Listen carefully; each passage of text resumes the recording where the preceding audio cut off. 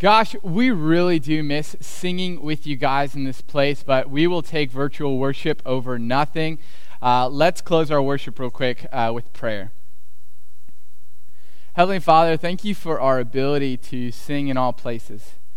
Thank you for our ability to worship in all places, that our worship and our praise is not bound to a building, that it's not bound to a time or place. We just thank you for our church and that we're all over the place, but we are still unified and that we sing together and we rejoice together. And so we pray this morning that you speak to us and that you would fill our homes and fill our places wherever we might be at. We pray this in your name. Amen. Hello, CLC family, and welcome to Church Online once again. My name is Christian Hessling. I'm the high school director and the production director here at the Christian Life Center, and we want to wish you a happy Mother's Day weekend. This is it. This is all for you guys. For any moms out there, grandmothers, motherly figures, role models, aunts, whatever it may be, we just want to celebrate you today, and we want to thank you for showing us what it's like to love like Jesus. And we also understand that this day comes with mixed emotions for some of you, perhaps painful emotions, maybe painful memories. And with that, we just want to say we mourn with you. And if there's anything we could do at all, please do not hesitate to reach out to us by emailing us at info@clcfamily.church. But once again, we are so glad that you guys are hanging in there. You're tuning in every week, and it's wonderful. We've been able to interact with you online. And gosh, we really, really do miss being with you in person, but we know that it's going to come soon, hopefully. But until then, we are so glad that you're joining us online. So we are in week 3 of our series, Philippians, the journey to joy. And we continue in this journey, and there's never been a time where we've needed more joy because baseball's not been on TV at all, right? And I know, especially the moms today are mourning that their husbands and families aren't watching baseball. But in all seriousness, this is definitely a season that we need joy, right? We've not been able to see people. We've been isolated. And so I find that this series is very fitting for that purpose. So today we are in chapter 3 of Paul's letter to the Philippians, to Philippi. But before we jump into the letter, I want to share some information about what the children's ministry is doing during kind of the weekends for our kids in the congregation. So they're taking a break from the Gospel Project because it doesn't cover all of Philippians. And so there's new resources available to you guys that, hey, I really encourage you to go check them out. I've seen them on Facebook and stuff, and it's been actually really fun to watch as a 26-year-old. So I'm sure your kids would enjoy it. So every Friday at 1 p.m., on our Kids Zone Facebook page, and you can find the link right here on the screen. We post a Kids Zone sneak peek video to give you a look ahead at the weekend's lessons. In each video, Miss Megan will use science experiments and object lessons to get everyone thinking about the upcoming Bible lesson. And then every Friday at 3 p.m. on the Kids Zone Facebook page, there will be a family worship guide, which includes ideas for worship, games, crafts, as well as Bible discussion questions that are all connected to that week's lesson. It also includes a downloadable coloring and activity page that you can engage in as well. And in addition, if you want to watch a video, there's video curriculum on Philippians. All you have to do is go to rightnowmedia.org, make an account, and you could search their video, Mr. Phil Show, Philippians, where does joy come from? That's the question we're probably all asking right now. And that's, once again, on rightnowmedia.org. You can go to the church website at clcfamily.church, scroll down to the bottom, and you can see that you can sign up for Right Now Media right there on the home page. And if you have any questions about any of that, because that's a lot, you can go ahead and email Megan Leff or Jeanette Bowdle, and their email addresses are in the caption of this live stream. All right, I don't know about you, but I'm ready to get started. I'm going to start with a story that I wanted to share. So a couple days ago, my wife, I was looking for a beard trimmer because my beard was getting really long. I called it the quarantine beard. And I was looking for my beard trimmer, and I couldn't find it. So my wife and I were looking throughout the apartment for it because, you know, husbands can't find anything on their own. They have to have their wives with them. That's how it works. I'm pretty sure the Bible talks about that too. But we were looking for my beard trimmer, and we were in the closet, and I was looking in an old suitcase that I'd used maybe about a year ago. And as I was looking in it, a piece of paper fell out of it.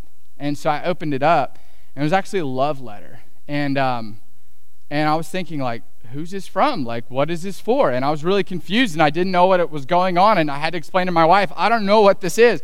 And then I remembered, my memory was jogged as I kind of looked over it, and I remembered a year ago I had found this piece of paper. And what happened was, a year ago, I was with my ministry team that I served, the church that I served at before I came here from Tennessee. We were serving in Kensington, Philadelphia. And actually, we're going to put a picture up on the screen. This is Kensington, Philadelphia. In fact, specifically, this is the elevated railway in Kensington. And I remember finding this letter in Kensington as I was serving with my team in Philadelphia. We're just walking the streets, serving the community, and I found this letter. And if you know anything about Kensington, you know it's a really, really broken place, right? At least you see the brokenness in more visible ways than you might other places, right? Kensington's a place that has its battles with drugs and crime and issues related to those things. And a lot of times people say, Kensington might be a godless place, right? Surely good things do not come out of Kensington. In fact, a lot of the locals said that nothing good happens under the elevated railway. But that's where we got to stay for the week with a ministry there.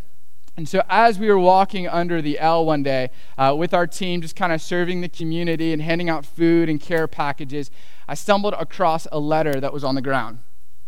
And I picked it up, and I looked around. It didn't look like it belonged to anyone. It was one part of a letter because it's missing some pages. Yes, I did read it, and I know what some of you are thinking, Christian, you're not supposed to do that. But I didn't see the owner around, and I figured, hey, let's just check it out, see what kind of story this is, right? Because Kensington's full of stories. And so I did read it, and I realized, gosh, this is a love letter. And very interestingly, actually, it was written in prison. And I actually have it right here, and I'm not going to read it for you. But we just found it in the street of Kensington. And I think I kept it and put it in my suitcase that day because I felt like it's a light of hope in the darkness type thing, right? Where here we have this letter of encouragement, this love letter written by someone actually in prison to someone in Kensington. And I just thought that it showed a lot of, the humanity that you can still find in a place that's so broken. Just broken, right? And so I kept that because I just felt like, hey, this highlights the humanity. Once again, it's something, a light in a dark place. And so I held on to that, and we stumbled upon it this week, which was really fitting because we're talking about a letter written from prison to another people to encourage them, right? And this letter that I found is kind of very similar in that it's written from someone who had been incarcerated for the purpose of encouraging someone else. And so we find ourselves in the book of Philippians, which is a letter written by Paul to the church in Philippi. And so Gary started this series for us the past couple of weeks, and I'm going to repeat a couple of the things that he said. But once again, this is a letter to the church in Philippi. If you know anything about Philippi, Philippi was kind of a developed colony of Rome, and so it was a very popular place. And so that's important to understand because Paul's trying to write some good theology because he knows there's going to be a lot of foot traffic going through Philippi. And so he wants to make sure if people are coming to this town, if they're visiting your church, and if they get a taste of this gospel, let's just make sure we clarify what it is that the gospel is, right? And so he writes this letter to encourage them. And this is the first church that he founded. So he has a lot of fond memories and connections with this church, right? And so this church is relatively healthy compared to Corinth and Galatia, but he's still writing some pretty important things that they have to consider as a new young church. And so the major theme, I love themes. If you watch movies or read books, you're always trying to identify the themes. So I want to highlight kind of the major theme in the book of Philippians. And it's this, it's encouragement. He's encouraging the church in Philippi to live their lives as citizens of heaven. He's encouraging them because he's in prison, right? Their leader is in prison. And so he's reassuring them everything's going to be okay. And he is encouraging them to face the persecution that they are dealing with. He's encouraging them in the face of the persecution, right? And also against evildoers, which we will get to in just a moment. But let me be honest, I'm going to start off with this. Philippians 3 is kind of a strange passage. It's not something that I would give to maybe a new convert or a new believer or anyone who's kind of early on in their journey with Christ, because it's kind of strange. You read it and you scratch your head and you're like, what the heck is Paul getting at here? What is Paul writing about? So bear with me as we journey through that, but I also want to mention this. While it is a strange chapter, it's also a really profound chapter. You see, Philippians 3 is all about making your life count. And who doesn't want to make their life count, right? No one wants to waste their life. And so for that reason, I invite you to tune in as we try and figure out how is it that we can make our lives count? Because Philippians invites us to consider that. And so I invite you to lean in as we journey through this together and ultimately as we embark on our journey to joy. So we're going to start in Philippians 3. We are, once again, in the third chapter. We're going to be covering verses 1 to 21 today. But we're going to start in Philippians 3, verse 1. Here it is. Finally, my brothers and sisters, rejoice in the Lord. To write the same things to you is not troublesome to me, and for you it is a safeguard. I love how Paul starts this chapter because he's literally in the middle of the book of Philippians, and he says, finally. I mean, you know he's a pastor because a lot of pastors preach and they're like, I'm going to wrap up, and then they go for 30 more minutes, right? This is what Paul is doing in chapter 3, verse 1. He says, finally, my brothers and sisters, rejoice. And here, right out of the gate, we see one of our themes, right? Joy. We see this theme of joy, the journey of joy that we are embarking on. And it's interesting because this is not a phrase that we use often today, right? Like no one goes to Walmart and when they see that they've restocked the toilet paper, they're like, oh, rejoice, the toilet paper is there. Like no one says that. No one says, oh, rejoice, my Amazon package was delivered a day early. Like, oh, rejoice. No one says, rejoice, the kids are doing chores. I'm sure all of you say that because your kids do chores all the time. But you get the idea. It's kind of an interesting phrase, an interesting word, but let me tell you, it is such a unique and beautiful word. Because in Greek, the word is kairo, which means rejoice or be glad, all right? But it's interesting because rejoice and the Greek word for grace are actually cognates, which mean they sound very familiar. And so, the Greek word, once again, for rejoice is kairo, and the Greek word for grace is charis. Charis. I hope I'm saying that correct. So there's a chance, some suggest, that when reading this word, kairo, the reason for their rejoicing would be at the forefront of their mind. God's grace. Charis, right? And as we know, grace means God's unmerited favor. God's gift to us, God's gift of forgiveness, God's gift of love, God's gift of salvation that we cannot earn. It is a gift to us, right? And so when Paul's saying, rejoice, kairo, they might be thinking, charis, we are going to rejoice because of grace. In fact, one theologian put it this way, and I actually love it a lot. I actually really like this phrase. He says, the act of rejoicing is simply delighting in God's grace. The act of rejoicing, kairo, is simply delighting in God's grace, charis, right? We find peace and joy in the gift that God has given us. That is reason enough to rejoice. And that phrase, when Paul is inviting them to rejoice, it means a lot more when you remember their circumstances, right? Because Paul is in prison. And he's writing this to people that are persecuted.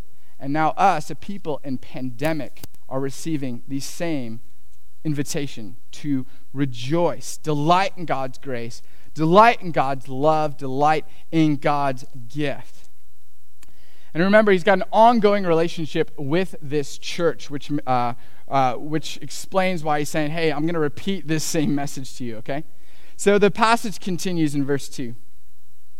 Beware of the dogs, beware of the evil workers, beware of those who mutilate the flesh, for it is we who are the circumcision, who worship in the Spirit of God and boast in Christ Jesus, and have no confidence in the flesh, even though I too have reason for confidence in the flesh. See, this is why I wouldn't recommend reading this passage for like a new believer. If someone's like, hey, where should I start? I would not give them Philippians 3 because it's confusing as all get out, right? He's using words like dogs and flesh and evil workers and circumcision and boasting. And you look at that and you're like, what is going on here? What is this book, right?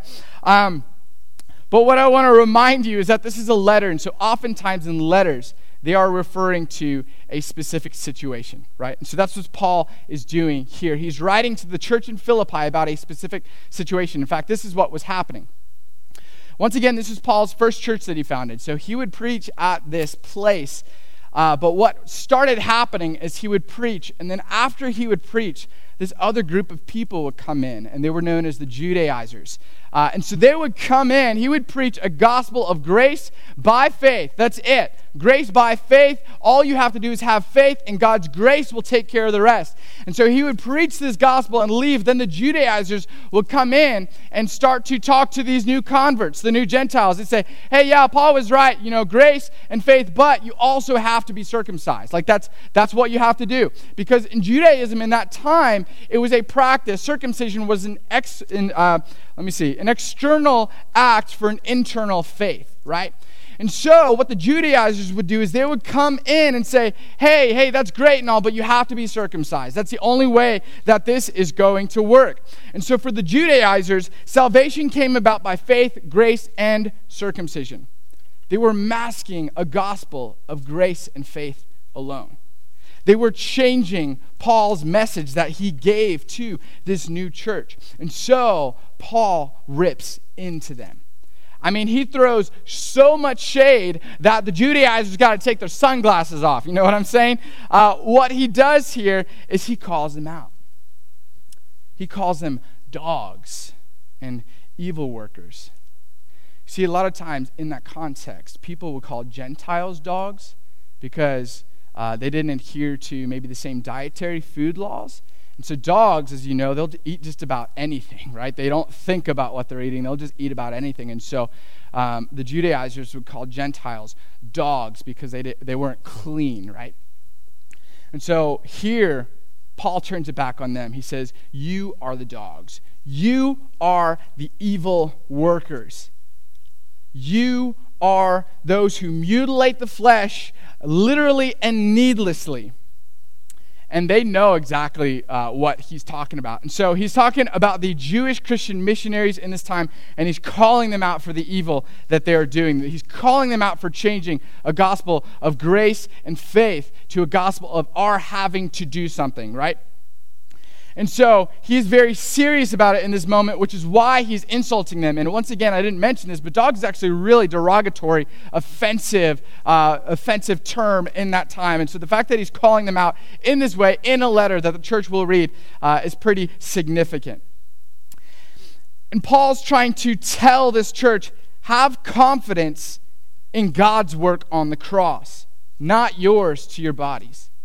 And we see that when he says, we boast in Christ Jesus, having no confidence in the flesh, having no confidence in what you do. We're having utmost confidence for what Jesus did on the cross. And so he's inviting them to consider what it is like to really live by a faith or by a gospel of grace and faith alone. And he's criticizing them for adding to the equation, for adding something else that is not necessary, that disregards the work that has already been done on the cross. And let's be honest, I don't blame the Judaizers for thinking this way, right? I feel like we live in a world that's very performance-based, right? And so, we live in a world where we have performance reviews, we have grades, we have, let me see what else I got on my list. Performance reviews, grades, our jobs, we get reviewed for that. We have accolades. Things are all based on how we perform, right? We see it everywhere we go. Even kind of what we put on Facebook, it's almost graded by how many people like it and comment on it, correct? And so we start to then take this, and I think this is what the Judaizers did. We start then to take this idea that we have to perform, and we apply it to this salvation of grace and faith alone. And so we say, yeah, it is by grace, it is by faith, but, I also have to perform. I have to do some stuff. I can't just float on through, right? I have to perform. And this is not a reason to rejoice, right? This is not a reason to delight in God's grace, because if we're saying that we are responsible for our salvation, we're going to mess up and fail every time, right? It's not by our own merit. And when we try and make it by our own merit, we will fail just about every single time. Therefore, Paul reminds them that it is by grace and faith alone. We have absolutely no confidence in the flesh. And we only boast in the work of Christ. We have confidence in God's grace, charis, hence our ability to rejoice, chairo, right? So then he transitions and he uses himself as an example. And I think it's interesting because he says, like, don't find any, don't boast, don't have any confidence in the flesh, but let me give you my whole resume. And in the next section, we learn more about that. In 4b to verse 6, he says, if anyone else has reason to be confident in the flesh, I have more. Circumcised on the 8th day, a member of the people of Israel, of the tribe of Benjamin, a Hebrew born of Hebrews, as to the law, a Pharisee, as to zeal, a persecutor of the church, and as to righteousness under the law, blameless. So he's saying, don't boast, don't brag or anything, but also let me show you my resume. And there's a reason why he does that. But first, let's go through the resume. Let's see how qualified this guy is. He starts off, he's an Israelite, which is the highest name for the people of God, right? When the nation was founded, they were the Israelites. And so he says, I'm an Israelite. I was circumcised on the 8th day, which was pretty customary for those people at that time to do that on the 8th day, which, once again, that's an outward sign of an inward faith. And so they are expressing that faith in that way. And his family was godly because they followed it. He's a Hebrew born of Hebrews. Likely the parents held on to Hebrew culture and the language, and so Paul's very familiar with that. He also mentions, hey, I'm from the tribe of Benjamin. And if you know anything about the tribe of Benjamin, that's where Israel's first king came from, right? King Saul was from the tribe of Benjamin. And ironically, Paul, before he was named Paul, his name was Saul, right? And this is the tribe that helped rebuild the temple once they came back from exile in Babylon. And the tribe that did not swerve from God. And if that's not enough, he's also a Pharisee, which means he knows the book inside and out. He knows the law inside and out, the very law that the Judaizers are trying to force the Gentiles to adhere to, right? And he knew it, and he obeyed it all his life up until this point.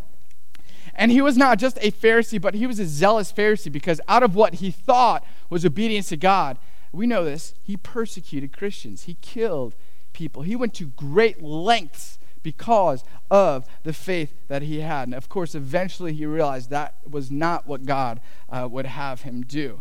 But regardless, he has got a resume. And he even says he was obedient, blameless. He did everything right. And so this is the guy that overachieves in everything. And Paul is it. And so he's saying, he's not trying to brag, but what he's doing is this. If anyone is credentialed, if anyone has a reason to be confident, if anyone has done enough good works, if anyone has reason to boast, it is me by far, by a landslide. And he was credentialed, like he was right. People would look at that and be like, okay, actually we can't compete with that.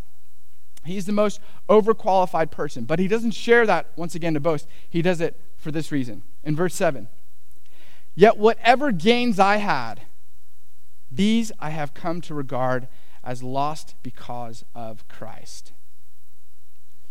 He's doing this. He's saying, let me tell you this. I'm the most credentialed person in here. As the one who has reason to boast, I want to tell you this. None of it matters. I count it all as a loss, wasted, unnecessary because of the work that Christ has done, right? David Platt is a pastor, I think in Virginia, and he says it this way. He says, everything that Paul had done up until this point was a big fat zero. All of these credentials of life, everything comes out to a big fat zero. None of it matters. None of it counts. These are, as he calls, the treasures of a wasted life, because at the end of the day, at the end of our lives, they bear no weight or impact for us, for how God views us or our salvation, right? And Paul continues, even going further in verse 8. More than that, I regard Everything is lost because of the surpassing value of knowing Christ Jesus, my Lord. For his sake, I've suffered the loss of all things, and I regard them as rubbish, in order that I may gain Christ and be found in him, not having a righteousness of my own that comes from the law, but one that comes through faith in Christ, the righteousness from God based on faith. So here in verse 8, he's saying it again. He's like, let me say it again. Look at all my credentials, and as the one who is the most credentialed person here, I want to tell you that none of this matters. Anything that you can do does not matter regarding your salvation, regarding how it is that God views you, right? And he even goes as far to say that they are rubbish. They are trash. In fact, the Greek word was more similar to dung. Like, it is not good at all, right? In fact, some people who would interpret and translate the Bible in the past tried to soften the blow of that word because of how crass it was. He says, I call them rubbish because the only thing they are capable of doing is distracting me from Christ and from receiving his free gift of grace. So I count them as rubbish that I might gain Christ and be found in him. I count them as trash so that I can be careful not to miss out on the gift of grace. What he's trying to do here is he's going back to what's happening in Philippi, right? The Judaizers are preaching a gospel of faith, grace, and works, circumcision, right? And Paul is saying, hey, as the most credentialed person in here, as the person who's following the book, who's following everything, let me tell you this. That is not true. It is a gospel of faith and grace. And so he's really trying to make sure that the church in Philippi is getting this while he's locked up in prison, right? He's saying it is by faith and grace alone. It is by faith and grace alone that you are saved. You need to do nothing more. And therefore, as a result of that, I invite you to rejoice. Kaira, right? Delight in the grace of God, not in your own abilities, not in the ceremonies of the Jewish law, but delight in God's gift of salvation for you, right? That's part of the journey to joy, is delighting in the grace of God. How freeing is that, right? That we don't have to slave to be perfect, that we don't have to do all of this work because God has done this for us, right? David Platt identifies a commonality in these things that Paul listed in his resume as well. And I thought it was really interesting that I thought I'd share it. He says the one thing that all of these things have in common that Paul lists is that they're all really good things, right? He's faithful. That's really awesome. He knows the text. That's awesome. He's living out his faith in ways that people aren't, right? He's celebrating his heritage, his origins. Like, these are not bad things, but yet they are treasures of the wasted life. They don't count for anything next to grace. They don't amount to anything at the end of our lives next to the work that Christ has done. The only treasure in life that counts is Christ, right? Christ is greater than all of the good things in the world piled together. And I'm not trying to suggest that it's bad that we have those things, and I'll talk about that in a moment. But he even gives us examples in his understanding of Philippians 3. He says, Bible study, wasted. Nice cars, wasted. That great job that you've always wanted, wasted. Teaching the Bible, wasted. Bringing your kids to church, wasted. People living morally upright lives, wasted. If it ends there, it's wasted. We're reminded of that passage in Matthew 7, right? We see those people come to Christ and they say, didn't we do all of these things? Like, we served people, we helped the poor, we gave clothes to the needy. Like, didn't we do all of those things? And what did Christ say, right? But I didn't know you. All of these good things are wasted if they end there. We become so preoccupied with the good things that we forget the best thing, right? We forget a gospel of grace alone, that Christ did all of the work on our behalf, and all we are responsible to do is receive, right? And again, I want to highlight, these aren't bad things. But all of these credentials and actions, they don't do anything for us in regards to salvation. These works and actions don't amount to anything. Only Christ does. And therefore, as Paul said, we have no confidence in the flesh. We have no confidence in what we can do, but we only have confidence in Christ. And therefore, we're invited to rejoice, to delight in this gift that God gives us, to delight in grace. We rejoice. And so what Paul does is he corrects their theology in this moment, in this first part of the chapter, and he wants to make sure that they get it right because he knows a lot of people are traveling through that town. And also he just wants to make sure that they're following the correct gospel, right? That they're not listening to these ideas that the Judaizers are preaching. And so he corrects it, and then he gives them an invitation to respond. Paul would have us do the following as a result of the gospel of grace and faith. He continues in verse 10. I want to know Christ and the power of his resurrection and the sharing of his sufferings by becoming like him in his death, and if somehow I may attain the resurrection from the dead. As a result of this gospel, Paul has a new objective, not to do what the Judaizers are suggesting, to work and to try and earn our salvation with actions, but rather it is to know Christ, therefore participate in his death and resurrection, to die to ourselves, to give ourselves, our lives to God, so that we may experience life everlasting. And I like how he kind of characterizes it. He kind of characterizes it like it's a journey, right? The idea of becoming something. We are in the process of being shaped and being formed into something that we currently aren't, right? And so this is where the journey to joy comes in, right? We're not going to knock it out in one weekend. We're not going to arrive so quickly, but it's a journey that we commit to embark on, right? And so he continues in verse 12. Not that I have already obtained this or have already reached the goal, but I press on to make it my own, because Christ Jesus has made me his own.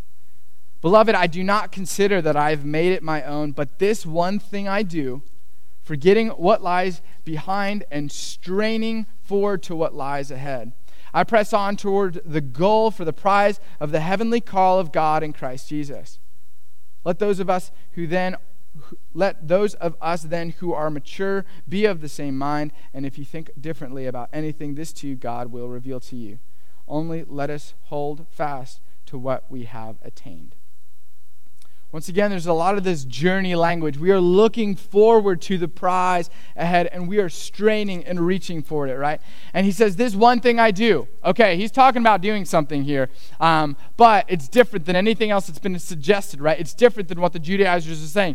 He's just saying, I'm going to focus on Jesus. I'm going to lean in and strain towards Christ and make that my number one priority. Make Christ my number one accomplishment, my number one accolade, whatever it might be. Christ is the main treasure that I want to fixate my life on, right? I want to delight in grace, right? To rejoice in this gift that God has given us. One scholar said it this way: the grace of God furnishes the highest motive. It is the Christian's bounden duty to press on always in persecution, in prison, and pandemic in the Christian race, because Christ has first called us. What he's doing is he's fixating his eyes on the end, right? The ultimate prize, the ultimate treasure, whereas other people are trying to look towards what they've accomplished, what they've done. He's forgetting everything that's behind, right? And he's fixating on the one thing that actually matters, the one thing that bears any impact on his salvation. And he's inviting us to do the same, right? To fixate our eyes on the finish line. And another scholar said it this way: let there be no falling back. Let us, at each point in our Christian course, maintain and walk according to that degree of grace at which we arrived. Let us hold fast to what we have attained. And so what have we attained? Grace. We've attained Christ. We've been given this gift. And I know it sounds kind of like a broken record, but I hope you're getting the point. We've received grace, and therefore we are invited to delight in such grace. In verse 17, he continues, Brothers and sisters, join in imitating me and observe those who live according to the example you have in us, right? And so here in this moment, he is encouraging them, don't imitate the Judaizers. Please don't. Imitate me and how it is that I'm carrying myself. Imitate what I am doing. To forsake, and what Paul is doing is he's forsaking any claim to legal righteousness. And he's seeking that righteousness which is through faith of Christ, right? To know Christ, to win Christ, to press ever forward to obtain the prize. And there's this idea, there's this sense of, hey, you need community to do this, right? To imitate someone else, you need to see someone else. And so Paul is commenting on the fact that we have to do this together. You guys have to forget what it is that the Judaizers are doing, and you have to imitate me. He continues and wraps up in verse 18. For many live as enemies of the cross of Christ. I've often told you of them, and now I tell you even with tears. Their end is destruction. Their God is the belly, and their glory is in their shame. Their minds are set on earthly things, but our citizenship is in heaven, and it is from there that we are expecting a Savior, the Lord Jesus Christ. He will transform the body of our humiliation, that it may be conformed to the body of his glory, by the power that also enables him to make all things subject to himself. So here, scholars believe that Paul is referencing two groups of people, these enemies of the cross. And one of those are the Judaizers, and the second one is just people who are kind of being hypocritical, right? And what he's trying to invite them to consider is don't imitate them. Don't imitate them. In fact, he even goes as far as drawing very sharp contrasts in this warning. He says, their end is destruction, and ours is citizenship in heaven with Christ. So please, imitate me. Live by grace and faith alone. They look to temporary earthly things. You know, their God is their belly, so maybe they're following their appetites or their actions or their accolades or accomplishments, right? But we look heavenward and we delight and find joy in God's gift of grace to us. So, imitate me, right? Their glory, their life will mount in shame. That's what they can expect. And ours is life, resurrection, resurrected life to the fullest. New bodies where our broken bodies of humility are done for. They are gone, but we will have a resurrected body and we will get to experience life eternal with Christ. So please, by all means, whatever you do, do not imitate them. Imitate me as I strain forward to what is ahead, leaving everything else behind. And he says this with tears in his eyes. And I think this is important to note because he's not only sad about what is happening in this circumstance with Philippi, but I think Paul is really just broken and sad for what is happening with these different groups of people, especially with those who he's calling out in this passage, right? And I think that should create an empathy and a sympathy within us to be broken for those who are trying to work their way into salvation, who are trying to do whatever they can to earn God's love, right? Or even those who think that they have to do that. But Paul is saying something that's totally different here, that's totally freeing and should give us space to rejoice. So he says it with tears in his eyes because he's mourning for these people, and he invites them to imitate him, that we may fix our eyes on Jesus and rejoice, karo, because of the gift of grace given to us, charis, right? And that's the encouragement that Paul offers in Philippians chapter 3. And I think it's really easy to become tempted after reading a chapter like this. The temptation now is to turn a journey of joy into a journey of work. Like I know sometimes when I see an awesome sermon or if I read an awesome book, I close it and I'm just like, well, I have a lot of work to do. Like I got to whip myself into shape. I have to do all of these things. But remember, that's not our task at hand. That's what the Judaizers would do, right? Faith, grace, and work. But that's not our task at hand. Our task is much more simple. To delight in the grace of God. To allow such grace to enable us to participate in death and in the death and resurrection of God. And I want to share a metaphor that I think provides a lot of clarity for what this might look like in our lives. Theologian C.S. Lewis, he's a storyteller, wrote the Narnia books. He wrote this book called Mere Christianity, and he sums this up pretty well in a metaphor that he shares. And this is it. Imagine yourself as a living house. God comes in to rebuild that house and all of its brokenness. At first, perhaps you can understand what he is doing. He's getting the drains right and stopping the leaks in the roof and so on. You knew that these jobs needed doing, and so you're not surprised. But presently, he starts knocking the house about in a way that hurts abominably and does not seem to make any sense. What on earth is he up to? The explanation is that he's building quite a different house from the one you thought of. Throwing out a new wing here, putting on an extra floor there, running up towers, making courtyards. You thought you were being made into a decent little cottage, but he is building a palace. He intends to come and live in it himself.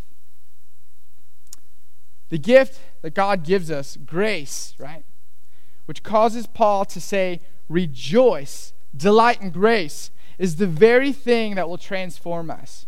It is the very thing that God will use to shape our hearts and our minds and our lives. Therefore, we boast not in any of our doings, not in any of our accomplishments, nothing, because we know they all add up to a big fat zero, right?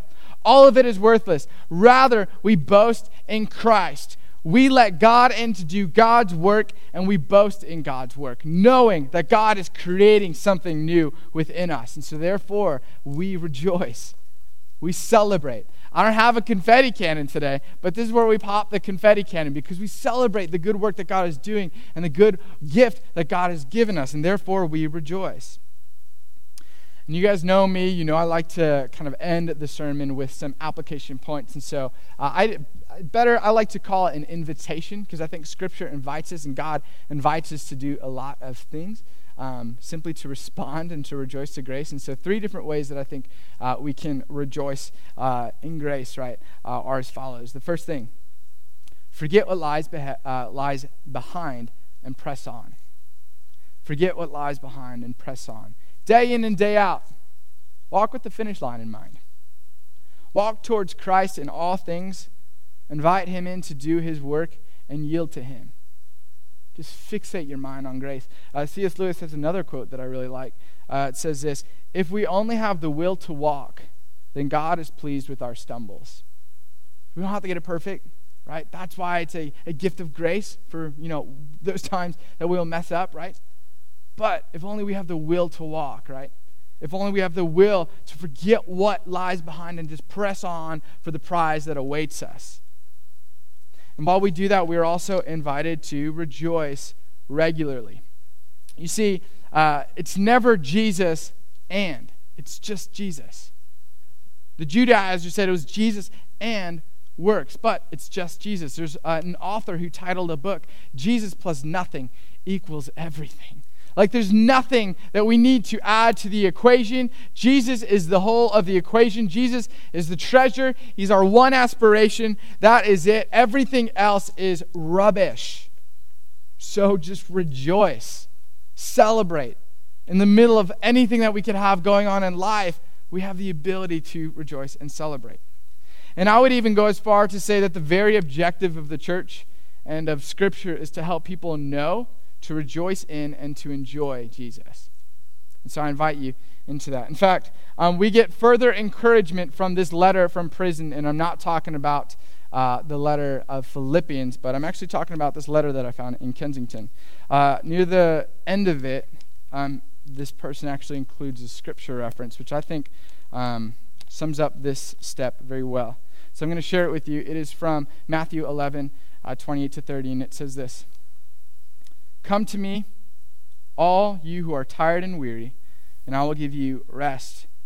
Because what I ask of you is easy, and it leads to life, and that life is forever.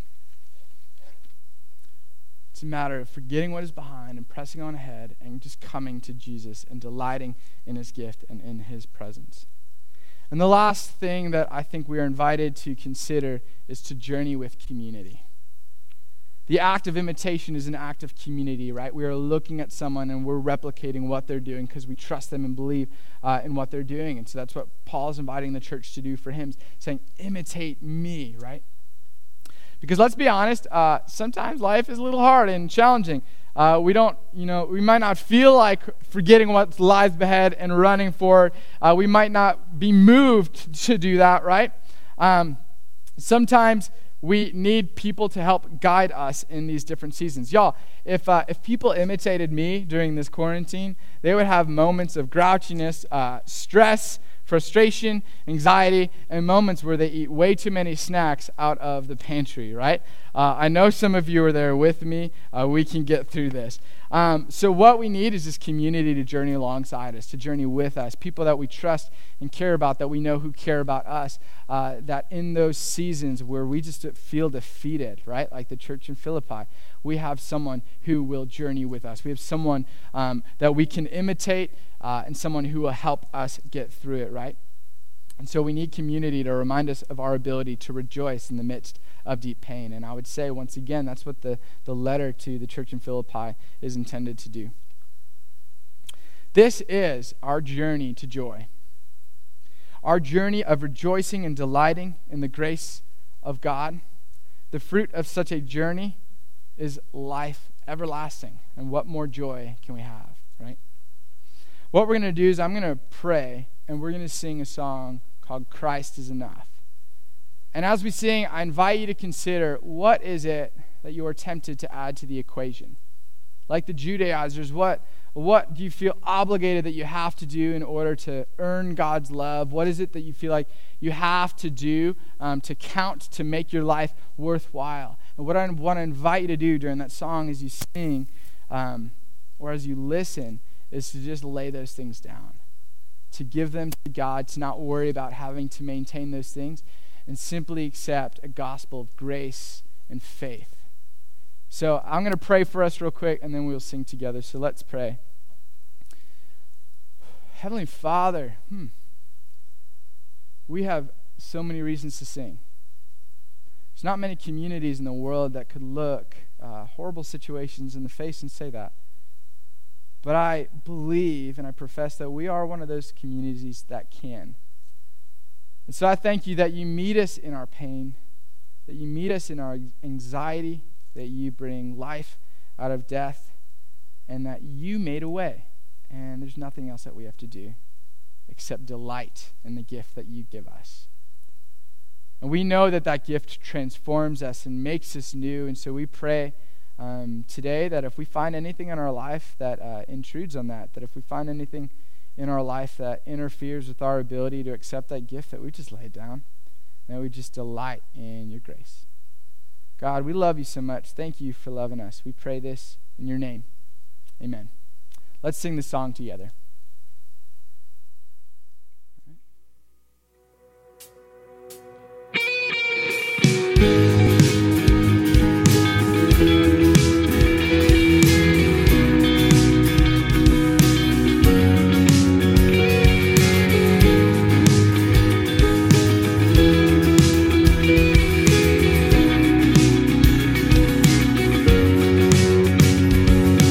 Christ is my reward.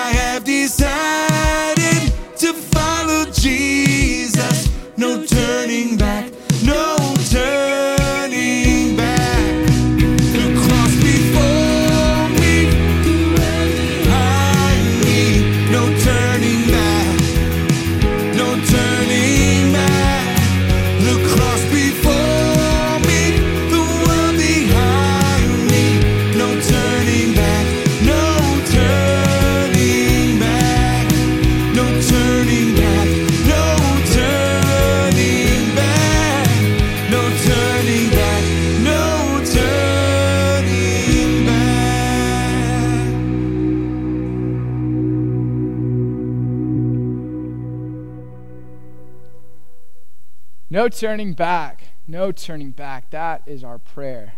That we'd forget whatever is behind and press on to the prize of Christ, to our true treasure, and that we would delight in his grace.